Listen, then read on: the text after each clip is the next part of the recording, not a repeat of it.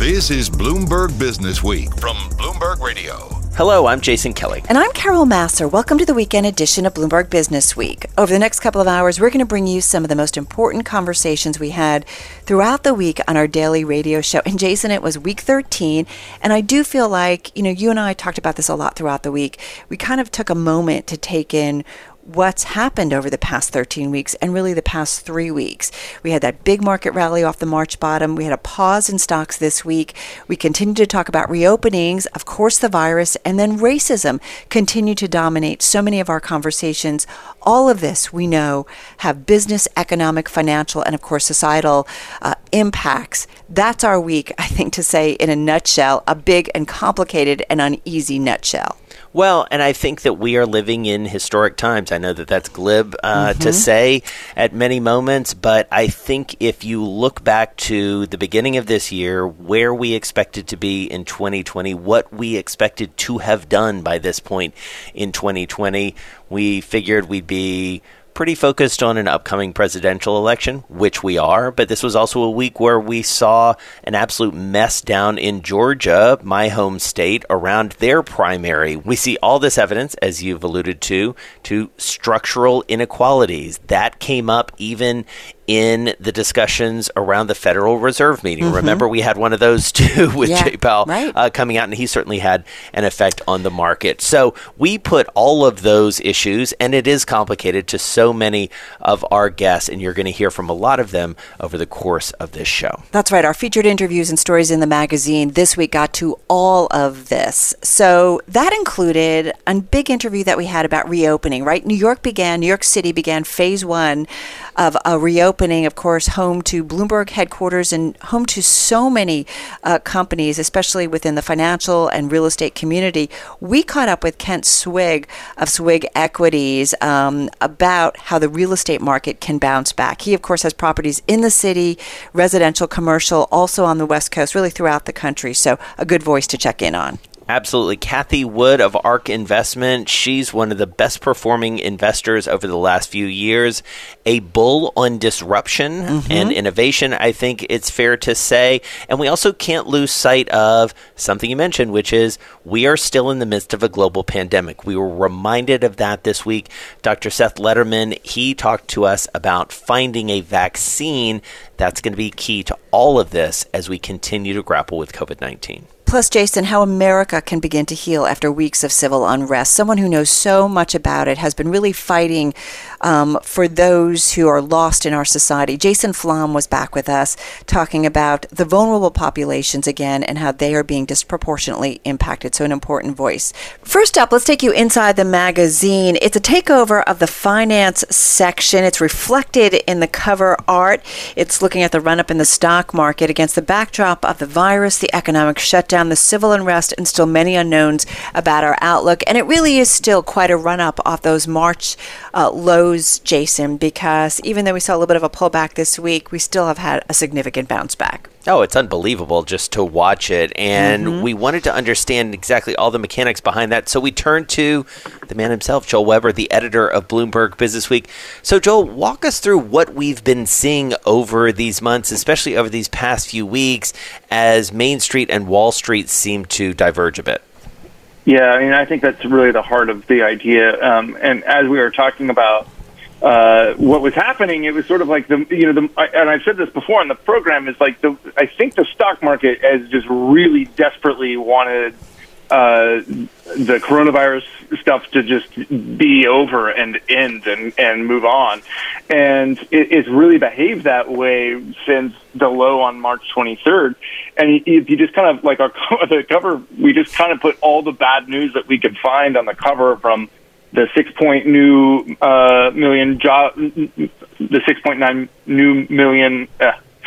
million new jobless claims that were followed immediately by 6.6 million more, the oil plunging into negative stuff, the GDP being -5, unemployment rate 14.7. It was just like headline after headline after a headline of bad news, and yet the stock market just, S&P just kept climbing higher like it was, none of it mattered. And we just said, that is like this is the great disconnect, and that was our cover line for it. Listen, we talked a lot about, big-time investors, well-known investors, John Paul Tudor Jones and so many others who, were fighting the bounce back and talking about, safe assets like gold and safe havens and so on, and then finally said, okay, I can't fight it anymore, basically. So it's really been a remarkable bounce back to watch. Yeah, and actually, you brought up professional investors in there, and it really has been retail investors, and we spent a bit of time in the package talking about, what's been happening with Robinhood traders and the Hertz phenomenon, where we've got bankrupt companies and their stocks are trading for pennies, and there's just all kinds of enthusiasm. I think, people stuck at home without much to do, and gambling on stocks has become such an in vogue phenomenon again, and that's like one of the little weird things about this market right now is how much enthusiasm retail seems to be really driving things. All right, Joel Weber, we really appreciate it. Joel Weber, the editor of Bloomberg Businessweek, joining us on the phone. And listen, I think we saw it play out, this disconnect, in so many ways. And I feel like it got even more complicated to some extent with the civil unrest that we've seen, Carol, and people really wondering what the way forward is. Well, and I think about how many conversations we had with various investment professionals and even, CEOs about how do you reconcile, what's been going on because of the virus, the shutdown, the economic impact, and still so many questions about what the revival looks like on the other side, and then add that on top of it. How do you reconcile that with, what seem to be nonstop gains in equity? So a really timely takeover of the finance section in the magazine. You're listening to Bloomberg Businessweek. Coming up, reopening New York City real estate with Ken Swig of Swig Equities. This is Bloomberg.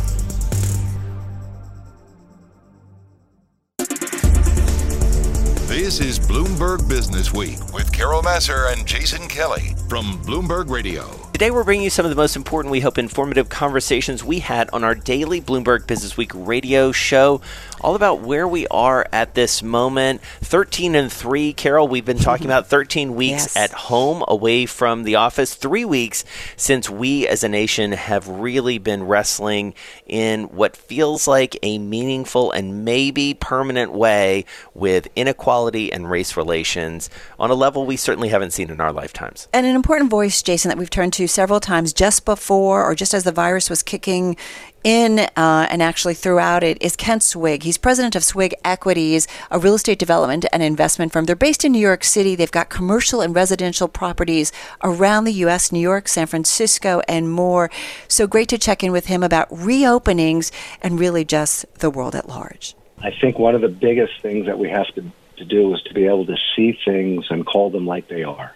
And we have to accept reality, and we're not looking at a warped reality or a fake reality. We're looking at a reality that's occurred, and it touches all of us as humans. And I think it has touched and awakened the inner souls of all of us in America. And people have gone on the streets. They're peacefully demonstrating. They're making themselves known. And then we have to continue to feel that inner twitch in ourselves, so we act on what we've seen. And I wonder, in your estimation, Kent, how all of this, and this is a big question that we'll probably start and then come back to it in a few minutes, but how does that change New York City? I mean, this is a city that, has so many elements to it, so many great elements to it, but also is a reflection of many of the inequalities that we face as a country. Well, look, New York City is an amazing place. It is one of the only places on earth that has a collection of every single country, every single almost country in the world because of the United Nations. So all of us are here. And I tell you, the unique thing about New York is this. At 2 a.m, when there's not a car on the road and there's a red light, guess what people do? They stop and wait for the green light, right? In their own countries, they may do a lot of bad things, but they sit and stop at a red light waiting for the green to occur. In other words, we have a certain value system, and I think it is ultimately expressed in New York as much as the United States, and that is what we need to harbor. We need to harbor the concept of doing right. And if you look at the highest ranking police officer in New York City who got down and prayed with the protesters. That is the ultimate reflection of who we are in New York. So we do it every day. What we need to be able to do is to be able to be back outside and working and being with each other and supporting each other so we can make a change in the world. We talked about, for our New York audience, about JP Morgan, and they're building this huge new headquarters. Is it a mistake? Like, is everybody going to leave the city, or will some workers leave the city? Will companies rethink, spending a lot of money on pricey New York City real estate and move out to the burbs? Well, I think, first of all, it's a perfect question, and the J.P. Morgan building is the epitome of that question. So this is, in my opinion, all of those questions are valid, and all of them will be rethought many, many times by all the corporations around. Will New York City prosper? Absolutely. Because one thing we've got fundamentally is that we've got an energy level and a pace that is very attractive to everyone. So if you look at 270, will it be repopulated? By the time it's built and up, the pandemic, unfortunately, with all its tragedy and everything, will be an afterthought in terms of what the business community is doing going forward. Not that it's not going to be a big impact in our lives, but when we have a therapy, a medical therapy, so if we have the virus, we won't die, and ultimately a vaccine, people will be back to work. It'll be led by young people, and it'll be energetic, and New York will prosper and thrive like it has in the past. And the thing that we can find working at home can be very efficient and very effective.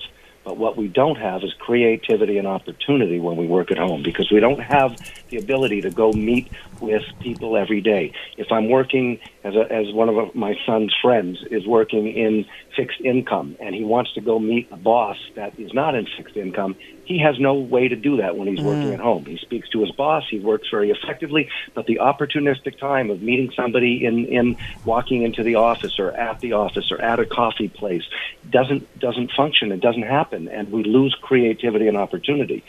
Yes, it could be efficient, but it's very straightforward and stagnating for an opportunistic country like ourselves. So I am optimistic. I'm very realistic of the challenges we have right now and the pain and suffering we're going through, but we will overcome it, and we will be back in center, and cities will take their hold back as leaders of the world again.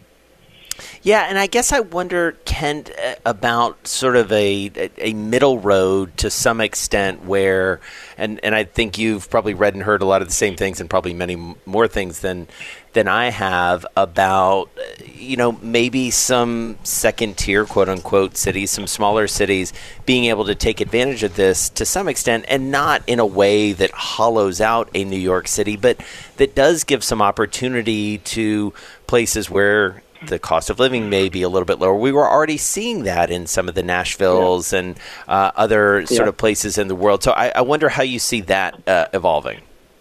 I think that absolutely is going to happen, and certainly it's going to happen over the next 24 months to 36 months, because until this really gets past us, we're all going to be worried and looking at new alternatives. And we have a friend, Jonathan, who came up with the other idea to me when we were speaking to him, just that companies may end up taking some space as swing space in another part outside of New York City. Mm-hmm. You could have an office in Long Island with a lot of your staff are commuting from Long Island. You can have an office in Long Island and one in Manhattan, and those people that can work 2 or 3 days a week in the office in Jericho or wherever it is on Long Island, and then come into New York City for the balance of the time. So there are many different ways of doing it. That's Ken Swig, president of Swig Equities. And Jason, he is someone, I do remember that Friday the 13th back in March. It was our last in-studio broadcast, and Kent was there when the virus, we talked about that, how we thought it might impact our world, and then we talked to him again, I think about a month or so later in April, and here we are again now, as we are reopening our world. So great to kind of, go with him through all those different perspectives. Yeah, the last time you and I saw each other, we saw Ken Swig, exactly. Fair to say, which is interesting. Yeah, and also, this is a guy who has seen New York City go through so many things, and I think New York City, we know, not just susceptible when it comes to the pandemic, but also has been susceptible to a lot of the inequalities that we have seen laid bare, the protests that we saw, some of the violence that we saw, even in our neighborhood there around Bloomberg headquarters. So it was interesting to catch up with him in a very holistic way. You're listening to Bloomberg Businessweek. Coming up, the chairman and CEO of Tonix Pharmaceuticals on the race for a coronavirus vaccine. One of many companies in that race. This is Bloomberg. You're listening to Bloomberg Businessweek with Carol Massar and Jason Kelly from Bloomberg Radio. We're bringing you some of the most important and informative conversations throughout the week that we had on our daily radio show, dealing about so many different issues. Of course, what's going on in the markets, the civil unrest that we continue to see, the virus, and of course, reopening society. But I have to say, Jason, we couldn't forget, because the tallies on the virus, they continue. In parts of the United States, we saw those numbers going up. Absolutely. And we're all looking toward a vaccine, and we wanted to get a gut check on that, candidly. We wanted to talk to someone who's actually in the midst of doing that work. So we caught up with Dr. Seth Lederman. He's the chairman, CEO, and founder of Tonix Pharmaceuticals. He talked about how they're working, one of many companies, to manufacture a vaccine. I would say generally that people should err on the side of caution. It's hard to know what's safe and what's not safe, but people making individual decisions should be cautious. I think that I find some of the information compelling, that being outside is better than inside with people. I think that staying 6 feet apart, wearing a mask, washing hands are all very important.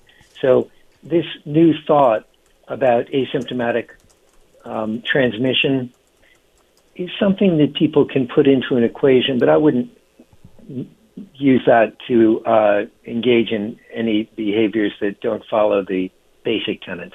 Help us understand what's realistic, what you are seeing, and how this development, which feels different to those of us who don't normally pay so much attention to how vaccines are created, how it is or isn't different from what you normally see. Well, first of all, I think that there's a remarkable effort going on all over the world, many companies, and it's really exciting to see how governments, nonprofits, companies have come together with the common goal of doing something about this. I agree with the general belief that we really can't get back to work and back to school in the same way that we now look back on as called normal until there's a vaccine. So a vaccine is very important, and one of the exciting aspects of this is that so many different technologies are being tested. I think it's realistic that there will be a vaccine either late this year or early next year, but I'm not sure that that would be the vaccine that will ultimately win market acceptance and the confidence of doctors and patients. So there's an element of the tortoise and the hare here, where there are some companies that are very fast out of the gate. They have exciting technology, but there are other companies like ours that are going more slowly and have different technologies. And I think that COVID-19 will be with us for a long time, so it will be possible to figure out which vaccines are best in the public health sense. Explain the science. As you say, there's different technologies for the virus. So explain that, because you're right. There is this huge race going on. The government is involved too. What are the different technologies we're talking about, and how that affects the, efficacy of an ultimate vaccine? I think the simplest way to divide the different vaccine technologies that are out there is to think about the two main components of the immune system, and that is either antibodies or T cells. And I think that vaccines are designed to stimulate either antibody responses or T cell responses. Antibody responses are shorter lived and tend to stop an infection from happening, and T cell responses are longer lived but tend to eliminate an infection after it's happened and also clear the bloodstream and the body of the virus. Now, those are the extremes. Just about every vaccine will have elements of both, but I think that dividing them up into whether something is more antibody or more T-cell focused is a good way to divide the many technologies being thrown at this. Do we need both, or do we need the T cells, which to me sounds like a bigger deal? Both, and there are flavors within both. But for example, it's probably true that an antibody test is a good sign that someone has recovered from the illness and has some level of immunity. But antibodies without T cells is probably not a solution. And that's Dr. Seth Lederman, the chairman and CEO of Tonix Pharmaceuticals. And Carol, I think you and I both walked away from this conversation thinking, all right, understand a little bit more about the science here, the possibilities, but also the complexities of this. So much of our world, we know it's easy to distill things down to, well, we just get a vaccine and everything gets back to normal. It's more complicated than that. And certainly the road to get there is long and winding. Well, I loved how we got into the different technologies for the virus, antibodies versus T cells. And, you really need to understand this to figure out what will be the most effective vaccine and maybe multiple vaccines that we'll need to really get ahead of the coronavirus. So I'm so glad we got some time with him. You're listening to Bloomberg Business Week. Coming up next, I call him a friend of the show, Jason Flom. He's a founding board member of the Innocence Project on racial injustice. And we caught up with him once again to talk about the impact of the past 3 weeks, reminding us about how those most vulnerable populations are targeted really unfairly. He's a gem. This is Bloomberg. You're listening to Bloomberg Business Week with Carol Massar and Jason Kelly from Bloomberg Radio. Well, today we're bringing you some of the most important and we hope informative conversations we had on our daily Bloomberg Business Week radio show across the week. And it feels like every conversation we have, Carol, is complicated in many ways. We spent so many weeks saying, all right, how are you dealing with this pandemic? How are you dealing with it personally? And now there's a whole other layer, and it's a complex one. And so going back to some of our tried and true voices and voices who are right in the midst of this feels that much more important. Well, one of those voices, Jason, is Jason Flom. He's the CEO and founder of Lava Records, founding board member of the Innocence Project. He's also host of the powerful podcast Wrongful Conviction. He spoke with us about the death of George Floyd and the resulting civic unrest as once again the vulnerable population is disproportionately being impacted. This is about so much more than the killings that we see, the police killings that we've been seeing recently on videotape that have been reported so widely. The Breonna Taylor, of course, we all know about that, Ahmaud Arbery, et cetera. What we're seeing, I believe, is a reaction to the systemic persecution of people of color in our criminal legal system at every phase, right? And most of it is behind the scenes, but it's very, very real. We have almost 11 million people cycling in and out of jail and prison every year in America. 11 million. It's insane. And so the jail churn of just these black bodies being taken and just brutalized at every step of the game is something that had to burst. And, now there's this visible, lynching, the slow motion lynching, and finally it's crystallized everyone to come together in a way that's never happened before. So how do we collectively keep the momentum to a point, Jason, where there's real structural change? Because as you say, it's well beyond police brutality. Are we thinking as broadly and at the same time as specifically about some of those things that need to change more structurally? Yeah, I hope so. And it's interesting because there's no one particular thing that everyone is demanding right now, right? The fact is that people want, and it's so interesting that this is, I think, first of all, it's the biggest movement, I think, probably ever. You have all 50 states and at least 18 other countries with these massive protests, and which are almost exclusively peaceful, by the way. Let's just get that out of the way. So I think we're starting to see changes, right? You just mentioned on the news break, the Confederate flag being taken from NASCAR events, right? These things are symbolic, but they're meaningful, in my opinion. Interesting that happened on the same day that the president said that he's not going to allow the Confederate names to be taken off of military bases. So it's interesting that NASCAR and the White House are on different ends of that argument, and NASCAR is obviously right. So, Jason, and I think this is very relevant to the event that you're talking about, the Zoom event you're having tomorrow that you were describing with us before, and we'll talk about it again before we wrap up. But, I've really been wrestling with this, and I dare say Carol has as well. We have teenagers. We're trying to have these conversations with our kids about this. And I know a lot of parents are trying to have conversations with their teenagers, 20-year-olds and up. This is a generation that's very socially engaged. They want to do something. They don't necessarily have the life experience that maybe we have and don't understand some of the complexities of this.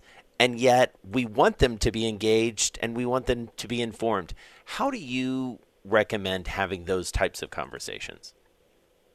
Well, there's so many great resources that you can go to, right? There's a wonderful new book out called Usual Cruelty by Alec Karakatsanis that really rips the lid off of how we have, created and perpetuated a system that is designed to crush human beings, to cage them and crush them for economic gain. Of course, 65% of the people in our criminal institutions, right? And we have almost 10,000 jails and prisons in this country, which is insane, right? And 65% of them are black. It's crazy, right? We have more people in prison, and more black people in prison right now than we ever had enslaved at any particular time in the history of slavery. So, but again, there's so many great things. Watch 13th, the movie, right? Watch the Innocence Files on Netflix. Mm-hmm. There are so many great things to follow on my Instagram, which is It's Jason Flom, ITS Jason Flom. I'm always highlighting things that I think are important for people to focus on.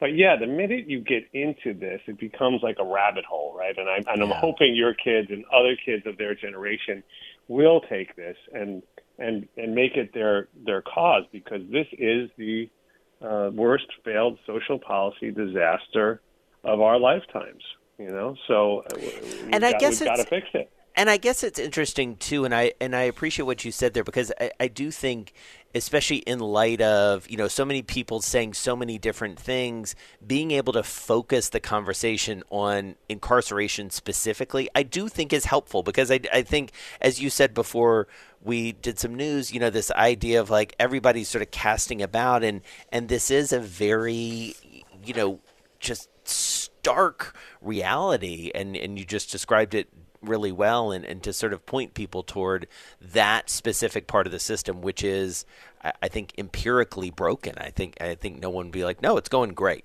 It's very pointed. So I appreciate that.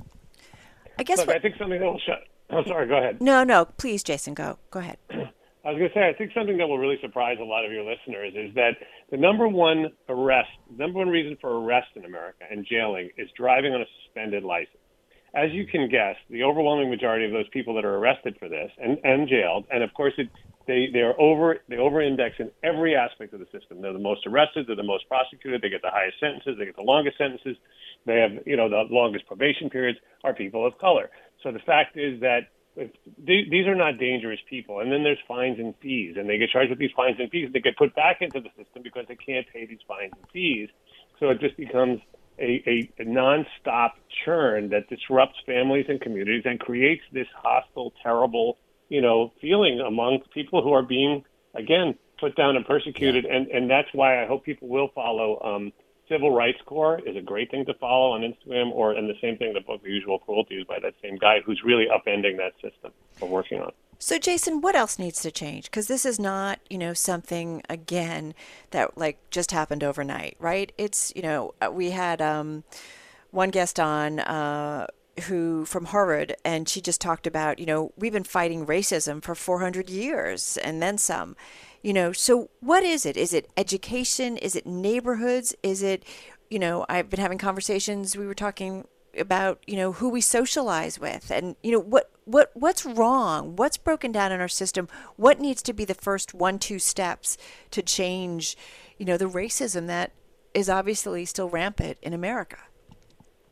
Well, I think that when people talk about defunding the police, what they're really saying is, and there's not a better word for it, so that's what they use, but they're saying take some of this money, right? We have cities, major cities, who have over 50% of their budgets that are devoted to police and corrections, right?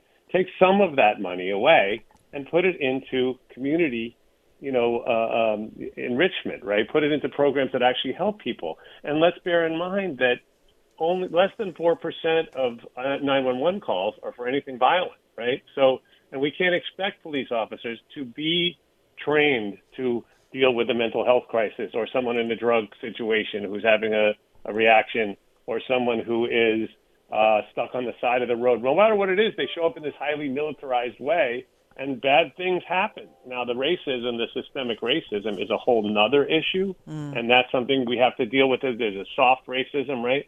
And I think we all have to do a couple of things. We have to look at our companies. So many people that are listening are people who run or are bigwigs in important businesses.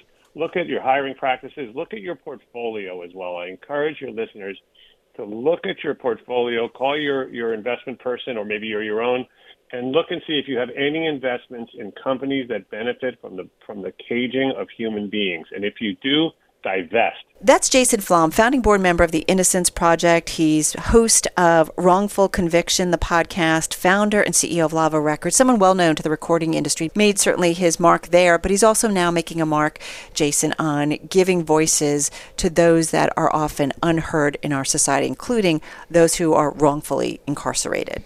And what I liked about him is he's very prescriptive in some ways, and I think we look to people like him who know the issues so well. He's also focused, I think, at a time where we're all looking for something tangible, and I think being able to distill what we're seeing in the broader world down to this issue of incarceration, mass incarceration. Obviously, the wrongfully convicted is his very specific passion, but what he's able to bring in terms of understanding this system that we have built that, as you say, disproportionately affects a very vulnerable part of the conversation. It's a really important thing to understand right now. Well, and he said it's about so much more than the killings we've seen on videotape. It's a reaction to the systemic prosecution to people of color. And he just talked about basically, putting money into programs that make a difference. And he said for investors, you got to look at your portfolio and see how you can make a difference. Money talks. We've said this many times over the past few weeks. And that wraps up the first hour of the weekend edition of Bloomberg Businessweek from Bloomberg Radio. I'm Jason Kelly. And I'm Carol Masser. Plenty coming up in our next hour. We're going to go inside the magazine for a look at how one company, Shopify, is enjoying a big moment and hoping it lasts. It's all because of the virus. Plus, we'll catch up with John Rogers of Ariel Investments, one of the best-known names in investing. He'll talk about this moment where we find ourselves. It's a critical one, especially as a leading African-American voice. He knows what it's going to take to really make some fundamental change. Yeah, we're at a critical moment, and this is a critical voice on the subject. This is Bloomberg.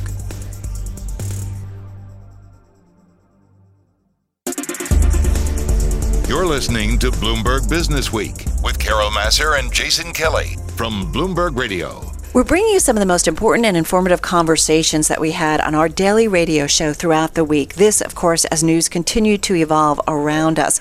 One of the voices we were looking forward to catching up with is John Rogers. He's the co-CEO and founder of Ariel Investments, Jason, a well-known firm in the investment and financial community, $10 billion fund manager, and he really was one of those voices we needed to hear from.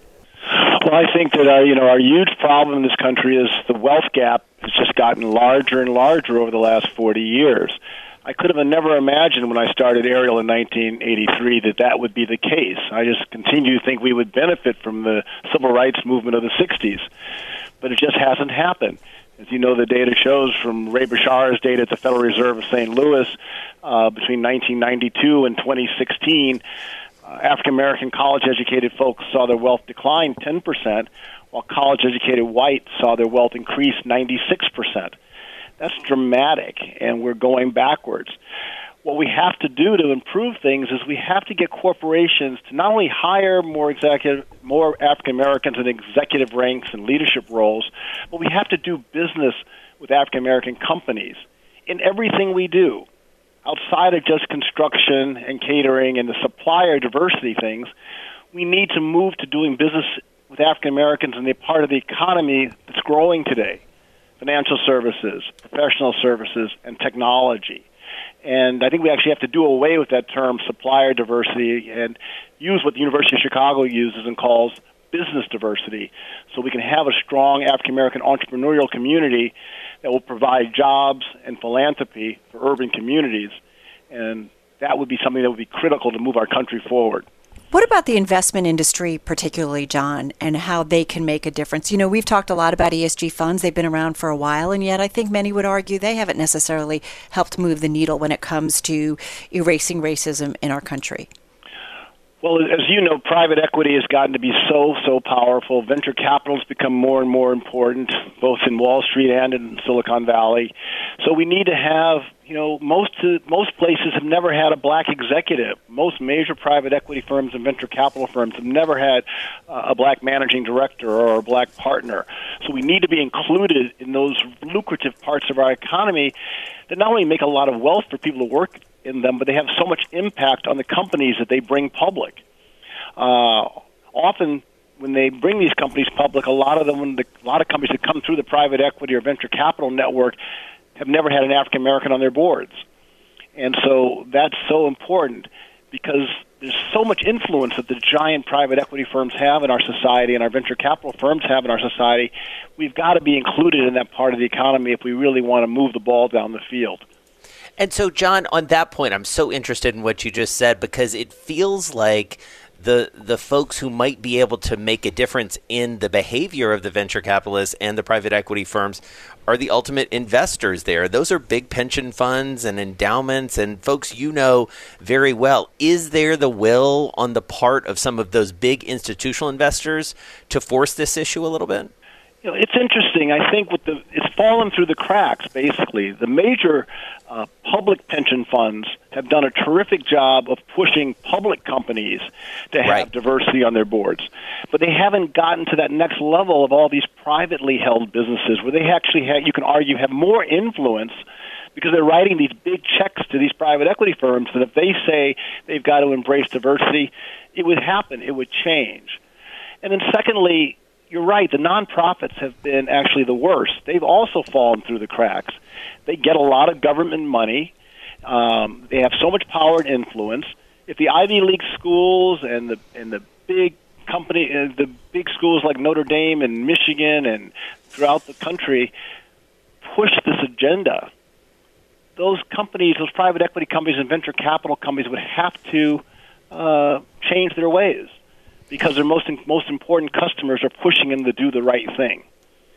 We're speaking with John Rogers, the CEO of Ariel Investments. And John, I want to just continue on this if we can for a moment. I had a big private equity manager say to me earlier today, in fact, that we're at a very interesting moment here in 2020 where if you look at ESG, environmental, social, and governance, the E was sort of like capital E for it feels like the last 6 months to a year. A lot of folks were getting behind that. And now here in mid-2020, maybe the S is getting a little bit more attention. What do we need to keep that attention there? Well, I think that not only do we need to get the nonprofits and the big pension funds to ask these questions around diversity and inclusion, but also our political leaders can make a real difference. What's happening in Congress right now, where we have progressive leaders like Maxine Waters and Joyce Beatty, the Congresswoman, who are very engaged in leadership of the Financial Services Committee of the House, they've been able to impact and force financial institutions to do more around diversity and inclusion. We need to get more progressive elected officials like that interested in bringing economic parity into our society. Because you're right, people have gotten enthralled with important issues around the environment and all those types of issues that are critical, but they've stopped asking about economic justice the way the old days, Harold Washington, when he was the mayor of Chicago, and Maynard Jackson, when he was the mayor of Atlanta, they asked these tough questions, and we've gotten away from it. So we got to sort of almost go back to the future and get our political leaders to push this agenda, and also our civil rights leaders to remind people that economic justice is so important. Where does it all start, though, John? We've had a lot of conversations about kind of where you're born determines what kind of education you get, which determines what kind of job you get, which determines what kind of benefits, healthcare, you name it, that you get, and kind of, determines your place in society. So where do we start? We throw a lot of money at healthcare, we throw a lot of money at education, and yet here are the gaps still. Right. Well, one of the things that, it's clear that when you have the wealth is the key. Wealth is at the heart of it. If you have equal wealth, you're going to have equal education. You're going to have equal health care. You're going to have an opportunity to have a successful retirement, et cetera, et cetera. This is a capitalist democracy we're a part of. And if African Americans are left out of the economic equation, we're going to suffer all the ills of our society. And that's John Rogers of Ariel Investments, one of the most important voices I feel like we talked to this week, because he sits at the nexus of so many things that we are interested in and need to be interested in right now. It's about access to capital. It's about access to opportunity. It's about how investors look at this moment and what may fundamentally change going forward, not just related to the civil unrest that we're seeing and the opportunities that we need to be thinking about for more vulnerable parts of our society, but also how the world of money may change in the wake of the coronavirus. Really enjoyed it. You're listening to Bloomberg Business Week. Coming up, we hear from Cathie Wood, CEO at ARK Investment. With so many changes going on in our world and the world being disrupted, Cathie is one of the more thoughtful voices when it comes to how that impacts our corporate world, our financial world, our investment world. This is Bloomberg. You're listening to Bloomberg Business Week with Carol Massar and Jason Kelly from Bloomberg Radio. Well, today we're bringing you some of the most important, we hope, thoughtful conversations we had on our Bloomberg Business Week daily radio show about where we are, this state of the world. Carol, it is uncertain and it is, to say the least, disrupted. And one of the voices we got to, Jason, was Cathie Wood, CEO at ARK Investment. Our audience knows her well. She's a top-performing fund manager and really a thoughtful observer of our investment world and our world at large. And so we caught up with her about some of the trends that we're seeing and some of those that might stay and the companies that stand to benefit. Tell us a little bit about running the firm at this point and sort of what that's like, and any even like subtle or maybe more than subtle changes that you made in terms of managing, because you have a very cohesive team. We've talked to you a lot about that over the years, and a very engaged team with each other. Mm-hmm. Yeah, it's been very interesting. I was concerned. We didn't want to lose any of that, and so to this day, every morning meeting, everyone in the firm is on, and we talk. We check one of our client PM. He and his wife just had a baby, so we start the conversation that way. Just keep in touch and keep showing concern for one another, and then we get into our research meeting. So I actually think we've bonded even more closely throughout this ordeal, and our productivity has been incredible. Marketing launched a completely new website in the middle of all of this. You should take a look. It's really phenomenal. And our communication, and marketing is key to this. We've been over-communicating. I don't know if people feel that way, but their mantra is over-communicate. So we've become pretty prolific in this time period. I feel like you can't over-communicate at a time like this, Cathie. I have to ask you about, everything that's gone on the last 3 months and really the last 2 weeks, how you see it in the discussions you're having with your investment team and your employers, just general, your employees generally, about how it impacts our world. And I guess ultimately, our investment world at all, as well. It's all connected. I think, we have a very young team, and so for those who are in New York and have had to be in New York the whole time, for some of them it's been lonely. That's why I wanted to make sure that we kept engaged, and we get together many times during the week, different kinds of meetings, but that first one in the morning I think is really important, just to gauge how everybody's feeling. So I think that many of our employees, though, have gone to their homes, and we have Morocco, we have Germany, we have Canada, and really I think we've all worked really hard to keep the communication lines completely open. So we have no trouble. We have less trouble getting hold of one another than we did before when we were all in an open space office where there were a few conference rooms. So I think our video and we use Teams, Microsoft, just because for security reasons, but we've been using Zoom as well, depending on the call. So, I think these tools have improved our productivity enormously. Kathy, you're someone who invests in a lot of the big tech names, right? We've talked about Amazon, we've talked about Tesla, we've talked about so many of them. A lot of them have also been very vocal about, especially, we just talked about Jeff Bezos and what he has talked about Black Lives Matter and kind of an exchange he's had with some folks on social media. And I do wonder, as you look at big tech and their response and maybe their responsibilities to society, as a whole, I just wonder how you see it. Obviously, I think compassion is the order of the day, and I think showing compassion for, the communities and the people, and I think it's all of us actually, have been hurt and distraught over all of this. That's been important. We, if you were to take a look at our team page at arc-invest.com, you will see how diverse a team we have and how we all had to rally around each other. And you'll also see the statement we put up, and you will see you won't see some things that you might expect to see because we don't want to get caught in a crossfire, a political crossfire, so to speak. We just want to lay it out there. We're certainly talking the talk at ARK Invest in terms of the kind of team. And I have never had a better team. Never. I think the diversity has been phenomenal for us. So, we like to lead by example. That's certainly what I think we're doing now. We weren't afraid to make a statement, and many asset managers, I think, stay away from all of this completely. That's Kathy Wood, CEO at ARK Investment. Check out our funds, whether it's the Innovation ETF, the Next Generation Internet ETF, her FinTech Innovation, her Genomic Revolution ETF. Jason, these are top performers consistently. And so she really is at the crossroads of the changes, the disruptions that are going on in our society and the companies that are smack in the middle of it and that stand to benefit. I agree. You're listening to Bloomberg Businessweek. And speaking of companies that stand to benefit, coming up, we're going to hear from Red Antler Chief Brand Officer and co-founder Emily Hayward. She's got a new book. It's called Obsessed, Building a Brand People Love from Day One. This was a conversation that both of us did not want to end. This is Bloomberg.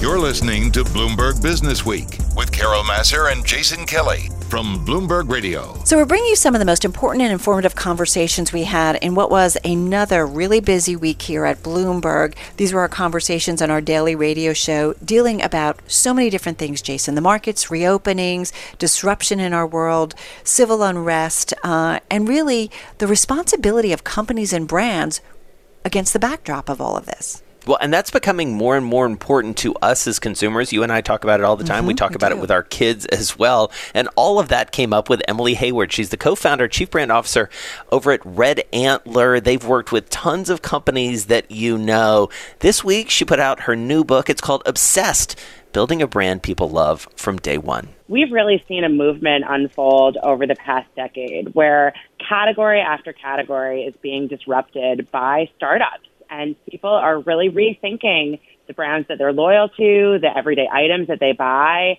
and who they really want to give their money to. And, over the years, I've seen what it takes to build a modern brand and how you can capture consumers' hearts in whole new ways and really how you need to. So the book is all about the new rules of branding and new ways to form connections with consumers or, frankly, get left behind. And you have to do it, Emily, from day one, right? You have to know your brand from the get-go. Well, I think it certainly helps to do it from day one. I would never want to tell an established company that it's too late for them. I also think it's never That's not good for business either, Emily, is it? Well, that's true, but I'm also an eternal optimist, and I think everybody, has the chance to be relevant again. But I do think it certainly helps that so many of these companies are really able to build their meaning and their purpose into who they are from the very beginning. But you do talk about, like you say that, founders think that branding is something you think about once you figured out all the important stuff? I'm kind of reading from your book here, but you say, you got to really be thinking about this early on. Yeah, absolutely. When we started Red Antler in 2007, the ethos of the day was like the lean startup. It was like, get out there, make sure you have product market fit, test your way to success, and then worry about your brand.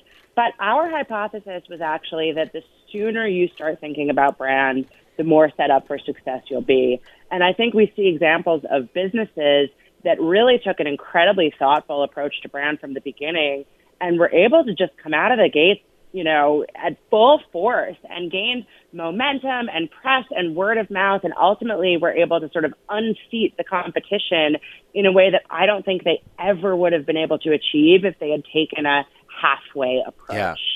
All right. So give us a 1 minute case study. Yeah. So I think Casper, which you brought up, is an excellent example of that, because before Casper launched, nobody thought you could sell a mattress through e-commerce. Yeah. It was impossible, right? People had to try it out. And if they had put up a sort of dinky website being like, hey, let's see if people are willing to make this $850 purchase online without ever sleeping on the bed, they would have gotten what I would call a false negative. I don't think people would have fallen for that brand in the way they did. Now, of course, they've faced challenges since then, certainly because there's been hundreds of copycats because of what a fantastic and phenomenal job they did.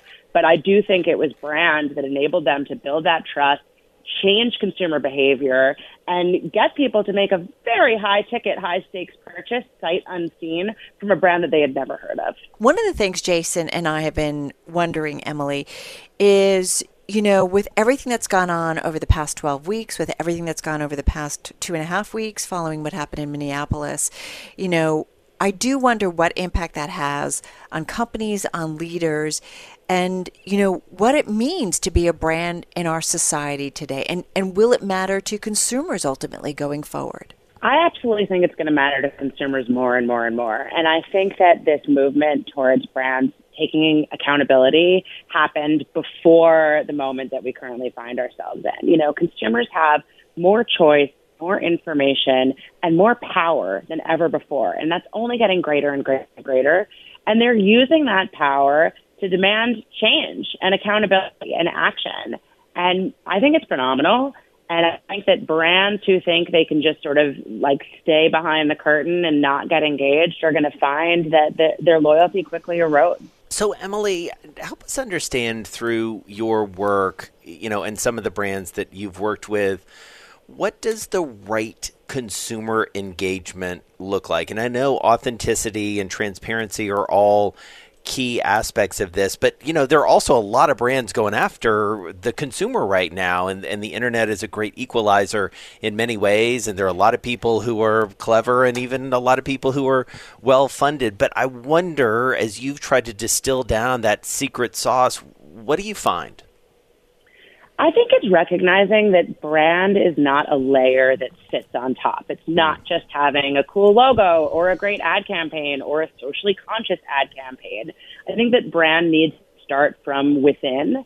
And the brands that are succeeding today have an incredibly clear idea of their purpose and of the problem that's solving for people. They have a baked-in relevance that's about adding more value to people's lives. And then they can bring that to life through all the ways they tell their story. But if you don't start with that meaning, it's just going to be shallow and people are going to see through it.